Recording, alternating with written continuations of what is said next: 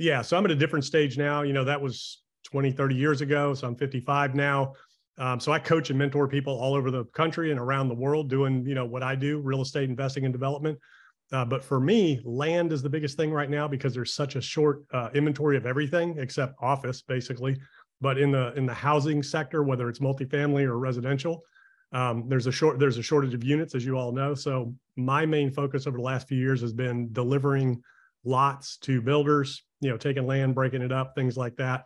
So big projects is kind of what I focus on now, primarily land. And then, I'm also a serial entrepreneur. So I'm a co-founder in a tech startup. And, I've got a couple other companies that I'm on the board. So that's kind of stuff that keeps me